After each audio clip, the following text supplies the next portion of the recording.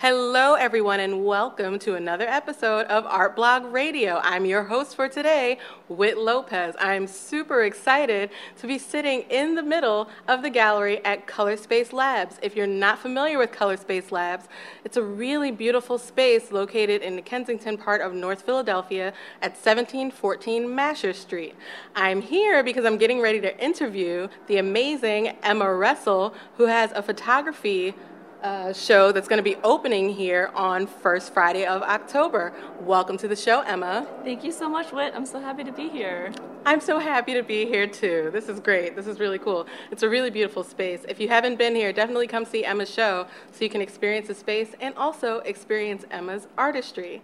So, Emma, I really love this work. I really love what you're doing with it. I love how you're staging photography. You're staging this photography of food in a way that I've actually never seen food photography staged.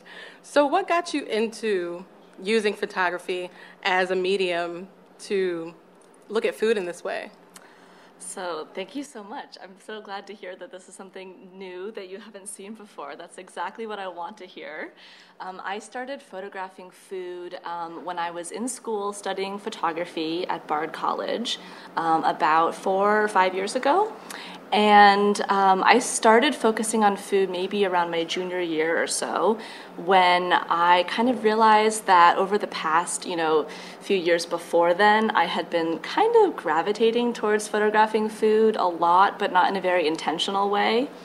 And so around the same time, I discovered Dutch still life painting for the first time. I remember wandering into a gallery in, I think it was the Smithsonian in DC, and just seeing like a room full of these gorgeous paintings of food, and it honestly kind of changed my life. Like, I had no idea a picture of food could be so captivating. Absolutely. So after that, I was kind of thinking like, could I do something similar with photography? And so I was looking at painting for a while. I was also looking at other kind of photographers in the history of photography who have focused on food. And I realized that I wanted to see how I could contribute to the conversation, but do something that sort of pulled these different histories of food and art and kind of made something new, like a hybrid of many different things, but also trying to use food to say something new. And I think you're doing that. I definitely think you're achieving that. I'm excited about it. I'm excited to get into speaking about it. So one of the first things that I noticed about your work was the piece Altar. Yes. Which is what looks like a white altar, almost like a church altar, maybe like Episcopalian or Presbyterian. But what's coming off of it on the right-hand side of the photo, it looks like one of those gum rolls. Totally, yes. Like bubble gum in a roll that's like coming off. It's hanging off of the altar, but then it's also piled on the floor in front of it. Can you speak about that? Like, what drew you to using the altar in the space, but then also like putting gum on the altar? Totally. Talk more about that. Well, I'm really glad that you started with that piece, because I think that is a photo where I'm really kind of trying to bring in a lot of these different ideas that I'm exploring in this series, in this one photo. So first of all, you're right that it's on an altar, a white marble altar in a pink church. And yeah, I was in a Catholic church that has actually now been converted into an artist space in upstate New York. But it had the most gorgeous light, and my friends were doing a project there, so I was like, I want to come in and photograph here. So, and that's something that's really important to me. Like, most all of my photos are made outside of a studio, which is a very conscious decision for me, because as kind of nice as it would be to sort of have my photos all be kind of made in this similar place, it's really important for me to be out in the world where external imagery can kind of come into the photo and be a part of the photo. So yeah, this altar is on a location, and it's also something that I think you can see when it's blown up in the larger size, is that it's totally fake. So it's painted marble. And I really love that kind of like kitschy element, because that's something that I definitely have explored a lot in my photos in the past is, having real foods and fake foods and, real objects, real animals, fake objects and animals. And I love when someone's looking at something and they don't really quite know if it's real or not, or even what it is or what it isn't. So that's what I loved about the altar. And the fact that I am in a church photographing this very distinctive kind of like religious imagery is a new idea in this series that I'm showing this month, because I am kind of thinking about the connection of food and religion and the usage of food in religious iconography, and especially in Dutch still life painting, all of the foods that you see in those paintings, like grapes and lemons and pomegranates and fish. They all have such distinct, important, symbolic meaning.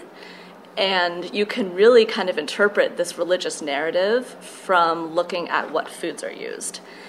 And I wouldn't say that religion is a big part of my life, but I am definitely really interested in kind of like taking a piece of food and examining the, wealth of meaning it can embody. And that's something that's, a very, I think, religious idea. And then lastly, yes, I have a piece of bubble tape on the altar that is kind of like draping over the edge and falling on the floor. And going back to that idea of kitsch, like for me, a roll of bubble tape is like so like 90s childhood it is nostalgia. Very 90s childhood. So when I saw that, I was like, oh, where's the fruit by the foot to go with it? Totally. And I think that like the foods that we experienced as kids, are kind of like some of our most vivid food associations or food memories. Definitely. So I wanted to think about, I think that a lot of people looking at a roll of bubble tape can almost conjure the sensation of chewing that bubble tape. And I love that maybe it will connect viscerally with people. And then, okay, lastly, this is kind of a more recent realization I had, but I kind of think that like that bubble tape unrolling on the floor is kind of a stretch, but could kind of look like intestines, maybe. I think that's fantastic. And that's another thing I'm thinking a lot about in this series, which is the way foods like feel in our body. And I personally have like digestive issues. Woo, so glamorous. Same. Oh my gosh. Twinsies. Wow, twins.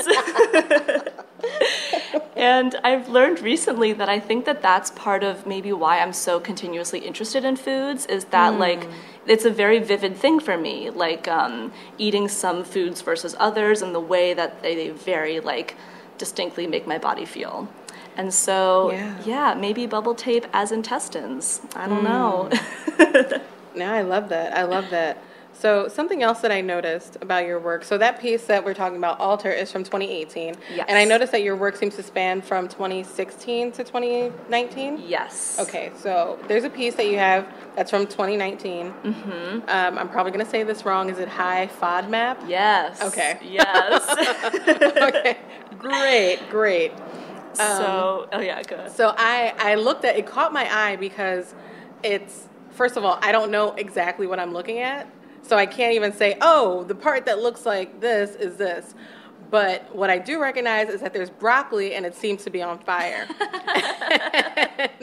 and since you mentioned having religious iconography in your work, I'm wondering if the broccoli on fire is any reference to the burning bush that we know from the Old Testament. If not, don't let me put meanings into your work that don't exist. Oh my gosh. But the other thing that I had a question about is what exactly is the pink thing that's kind of piled up at the bottom? And since you mentioned intestines in your last piece that we spoke about, I'm wondering if this pink paste of some sort or whatever it is that's kind of piled up. It looks very intestinal. And so I have questions. One, that question about the burning bush with the broccoli on fire. And two, the question about this pink thing and whether or not it's meant to symbolize intestines. The answer is yes, yes, yes, yes, yes. I love it. Ding, ding, ding, ding, ding. Do I win a prize? Yeah. Oh my goodness. So I actually hadn't thought about the burning bush, but I love that. I think that's an amazing interpretation. And something I have realized as I've shown my work to more people is that I think that an important part of my practice has got to be showing photos to people and really, listening to what people see that I may have not seen. Because that's part of what I'm doing. I'm kind of like presenting these foods in these crazy tableaus. And, I have what I intended, but then all the photos, I think, are kind of like vague and open-ended enough that I really am trying to invite people to create their own stories about what they're seeing. So that's like my favorite interpretation I've ever heard. Oh, yay! I think that's the prize I won. That's so nice. But then also, yes, the pink kind of intestinal things that you're seeing, I was very much thinking about, again, like digestive things. I don't know if they actually are animal intestines, but they are animal product that I bought at the Hung Vuong Vietnamese supermarket in South Philadelphia, which is my favorite place to shop for my props because I just cannot believe the like beautiful, amazing things that they have there that I've never seen before. So this photo that you mentioned, High FODMAP, it might be like my self-portrait in a photo. That's real. I felt that way. FODMAP is an abbreviation for like the group of foods that that folks with IBS should avoid. Again, so glamorous. But I recently discovered maybe a year ago that like broccoli, though it's my favorite vegetable, is probably the food that brings me the most physical pain. Same. Wow. Same. I can't believe this connection. I think that's why I was drawn to the broccoli on fire, because I was like, yes, burn it. Just kidding. But so yes. That's literally what I did. I set the broccoli on fire, and then it's kind of like on top of this pile of intestines. And yeah, that basically says it all. Absolutely. I also have IBS, and I cannot eat broccoli unless I want to feel like I'm dying. So seeing that, and I don't know if you like broccoli, but I used to love it raw with like nothing on it. And then when someone introduced me to like ranch dressing, I was like, it's honestly a match made in heaven. It really is. Yeah. It really is. So the day that my body was just like, we don't want this anymore. We're just going to punch you from the inside. Totally. Yeah. Then, so it's like, it's a bittersweet thing. It really is. It's nice to learn what's hurting you, but it also can be a little bit sad for sure. Yeah. There's the other photograph in this series is the photo Scorched Earth, which is a similar type of idea, but it's cauliflower. So I roasted a head of cauliflower to the point where it was pretty much like burnt. And then I kind of wanted to make this like desert-like landscape where I had kind of like crispy, dry bread and this like burnt cauliflower. And I even have like some matches which are on fire. And yeah, I kind of wanted to depict like the way the inside of my body feels when I eat roasted cauliflower. I understand. I feel this so personally that I'm just like, amazing. Brilliant work. I mean, it is amazing work and it is brilliant, and I love how it conveys those things. Because for me, for somebody, you know, who has IBS but who also has like a lot of food allergies and food intolerances, like a lot of food feels like fire. Wow, yeah. Like a lot of food hurts. Yeah. A lot of food can kill me. So I appreciate seeing this represented, because it also kind of makes this into, you know, a conversation about disability justice, you know, and so I appreciate that. I appreciate when folks bring their whole selves into their work too. And so seeing this, like, it's definitely something that I can identify with. And so for me as a person with IBS and who knows the pain and the struggle of this, like, I'm really appreciating that you took the time to make your own experiences known so that those of us who are also experiencing it can look at it and identify with you and also see ourselves in the work as well. So thank you. This is really lovely. I'm really enjoying it. I'm so glad to hear that. Yeah, I feel like I've kind of just come to the point in my work where it is really about my personal experience with food. When I first started photographing food, I really kind of wanted to, I was really not there yet. I was thinking about beauty and kind of like subverting the viewer by, you know, drawing someone in with a beautiful photograph of food, but then there was something kind of like grotesque or not so beautiful hidden in the image. And now I think my work, I hope, has kind of evolved to a place where I am kind of feeling like I'm ready to talk about my personal experience with food. And then I'm hoping that maybe the next step as I go forward is kind of talking about some of these like bigger universal issues where a lot of people do suffer from these things and they can kind of be invisible. And I would love to reach more people on that level. So notes for the future, definitely. No, that's awesome. That's really awesome. So something else that I noticed about your work is what looks like the presence of roe, or fish eggs. Fish eggs for folks who are like, Roe, like Roe v. Wade? Like, no, we're not talking about But I do have questions about that as well. So roe, fish eggs. So you have a lot of things that are orb-like in clusters in your work. I know they're not all roe, but some of them definitely seem like they might be. In your piece that's called Red Sea, I'm not sure if that's, is that octopus legs? Yes. Okay. Yeah. So we have octopus legs and what looks like roe surrounding it. Right. Yeah, I mean, I think that it started out with this interest in the shape of like the sphere, definitely. And that shape appears throughout the work. So the piece that you're talking about, Red Sea, are these like octopus legs that are kind of surrounded by roe, and then this kind of like red sauce on this red background. And then next to that piece, I have the piece red beets and olive oil, which are these like orbs of these 3 red beets that are like glistening. And then next to that, I have a piece that also has this like series of circular silver platters. So I have to say that it's mostly about shape and texture, and but it is a really interesting. I think it's really significant when you have eggs in a photograph or you depict eggs, because that is another thing that is so full of symbolic meaning for sure. But you know, Red Sea is for me so much about conveying this feeling via textures.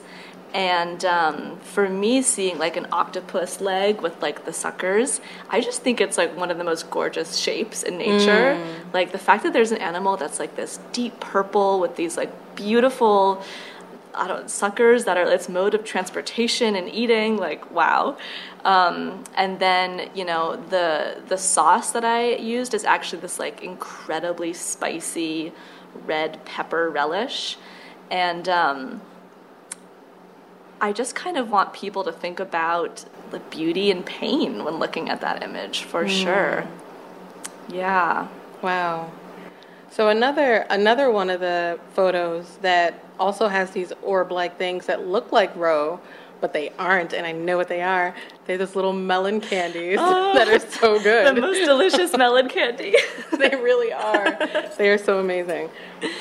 So I noticed this one, and it's I really like it. I really like it. Like, it's very dark, and it draws your eye in towards the green. But once you start looking at the green, then you start to notice what it's surrounding. So that one's called Silky Melon and Jade, and it's a piece from 2019.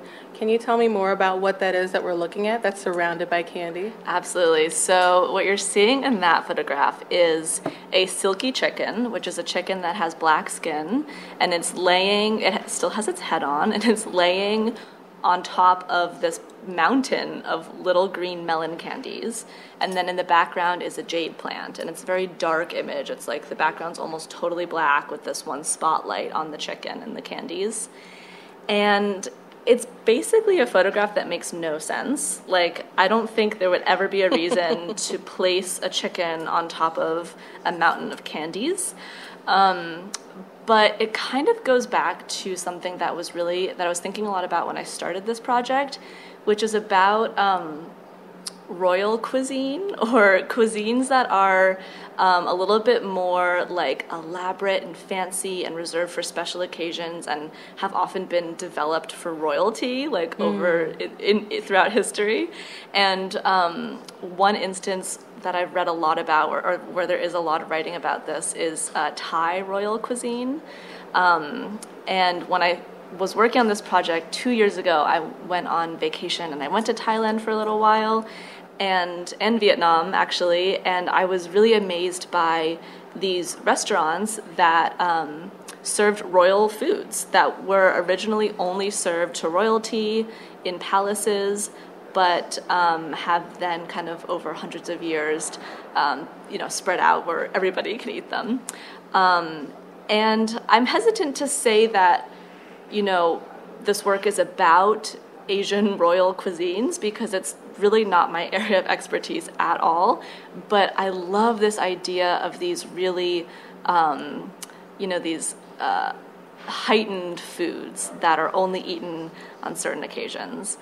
And I'm pretty sure that the silky chicken is typically used in a soup that was a very special occasion soup. And then I also felt like these melon candies, which I adore, I always have a stash of them in my bag because I love eating them all the time. They, to me, look like these beautiful green gemstones. And so I was thinking about, kind of like beauty and luxury, but then it's also, unfortunately, a dead raw chicken, and so there is kind of that grotesque element as well. Yeah. I like that. Thank you. It's fantastic. So earlier I said Roe v. Wade after saying Roe, but the reason why I mentioned it is because you have a piece from 2016 called Birth Control Pills and My Mother's Favorite Flower. And what I noticed in this photo is that it's not just birth control pills, it's not just this flower, which are those hydrangeas? They are, yes. Okay. Yes. Okay, my brain still works. But there's also oysters, I believe. Yes, yeah. So there's a few photos from 2016 that are in this series that contain oysters. So can you tell me a little more about this particular piece and why you mentioned birth control pills and your mother's favorite flower, but made no hint at there being oysters in the photo as well? That's interesting. I hadn't thought about the omission of oysters in the title. But so that piece is one of the first photographs I made for this series, Trouble in the Garden. And when I made this back in 2016, I was coming off of a series of photos I had made that summer, where I was still working primarily with food, and I, was interested in kind of making more psychological images, or kind of being a little bit more subversive than I had been up to that point. So This photo I made in my parents' backyard, where there's a big hydrangea bush. And, you know, like I was talking about before, kind of like taking these foods that historically have a lot of meaning, I would think that oysters are maybe one of the most symbolic foods out there. Like, you know, usually you can't even eat oysters without someone mentioning the fact that it's an aphrodisiac. It's just like, an oyster is never just an oyster. And, you know, this was also right at the beginning of me thinking about, like, you know, the body and the way foods affect the body and pain. And I, you know, have these empty oyster shells that I have birth control pills in. And then there's also this kind of like milky substance, which is actually buttermilk, that I have on top of them. Amazing. So it is a beautiful photo, but it's also very weird, especially the buttermilk, I think. But you know, I think I was trying to be subversive and talk about, you know, like, here are these oysters, but then here is this, like, medical element, which is also, you know, has a completely different sensation to look at that, but it's not unrelated.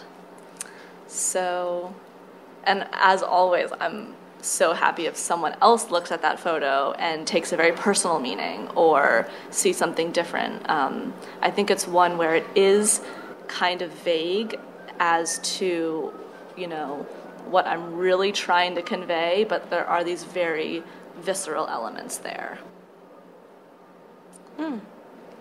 Thank you. Yeah, but then, as you were saying, there are other photographs with oysters in this series, and I think I kind of, like, pushed this point of oysters with this kind of, like, medical element further with this other image that we're looking at, oyster surgery.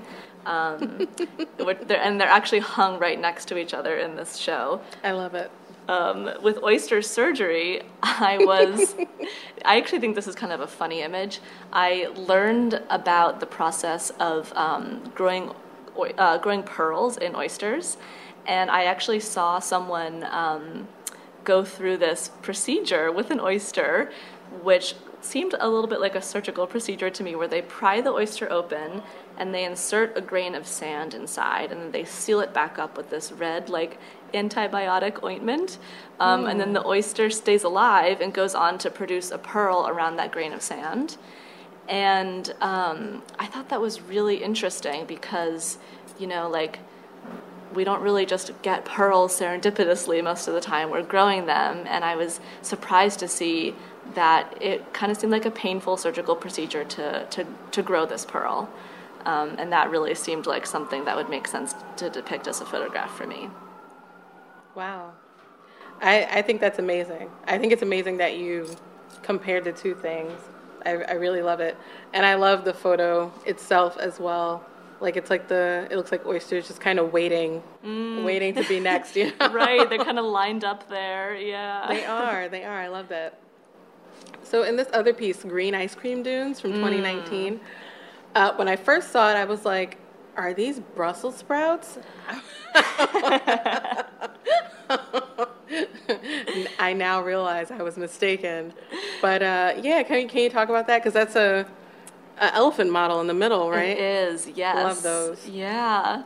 So I think that towards the most recent images I've made in this project from this year, I've become more and more interested in kind of making these, like, little models of a landscape or, you know, space, and that's something I kind of talked about with Scorched Earth. I was trying to make this, like, barren desert-like landscape, and with Green Ice Cream Dunes, I did that, and I put a little elephant model in there to kind of really look like a landscape photo with an animal in it, but the entire landscape is made out of scoops of green ice cream, or pistachio ice cream to be more specific.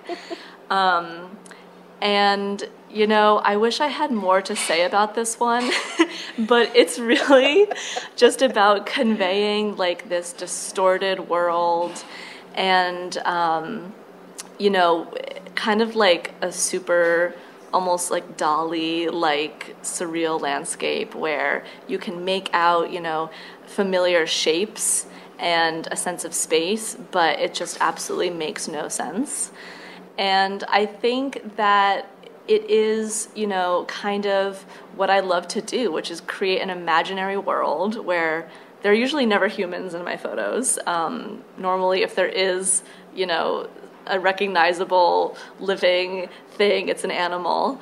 But I love creating these imaginary worlds where things sort of make sense but really don't make that much sense either.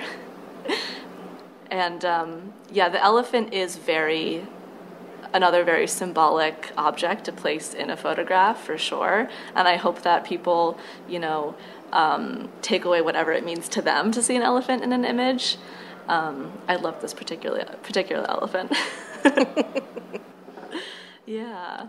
I love it too, and I love all your work. I know we didn't get a chance to talk about it all, but if we did, then it would ruin the show for folks who want to come here, right? They don't need the previews, so. Right, come out on Friday the 4th and see the rest of them. Exactly. Make your way down to Color Space Labs. Again, that's 714 Master Street in Kensington in North Philly. If you're taking the subway or the L, it's right near the Burke Street station. It's a very short walk from the Burke Street station on the Market Frankfurt line, also known as the L in the city. So make sure to make your way down here. The show will be up from October 4th until October 28th, and it's opening on Friday, October 4th, which is First Friday in Philly, at 6 p.m. So make sure you come down to see Emma Ressel's Trouble in the Garden. Thank you so much, Emma, for having me today and letting me talk to you about your really beautiful work. Thank you so much, Whit. I really appreciate it. Not a problem. This is really fantastic. So thank you to all of you out there who are listening to Art Blog Radio. If you'd like to listen to this podcast, you can listen on our website. You can also listen on Apple Podcasts or on Spotify. Many thanks to the folks at Color Space Labs again for allowing us to record this podcast here today. Thanks and have a great day. Bye, y'all.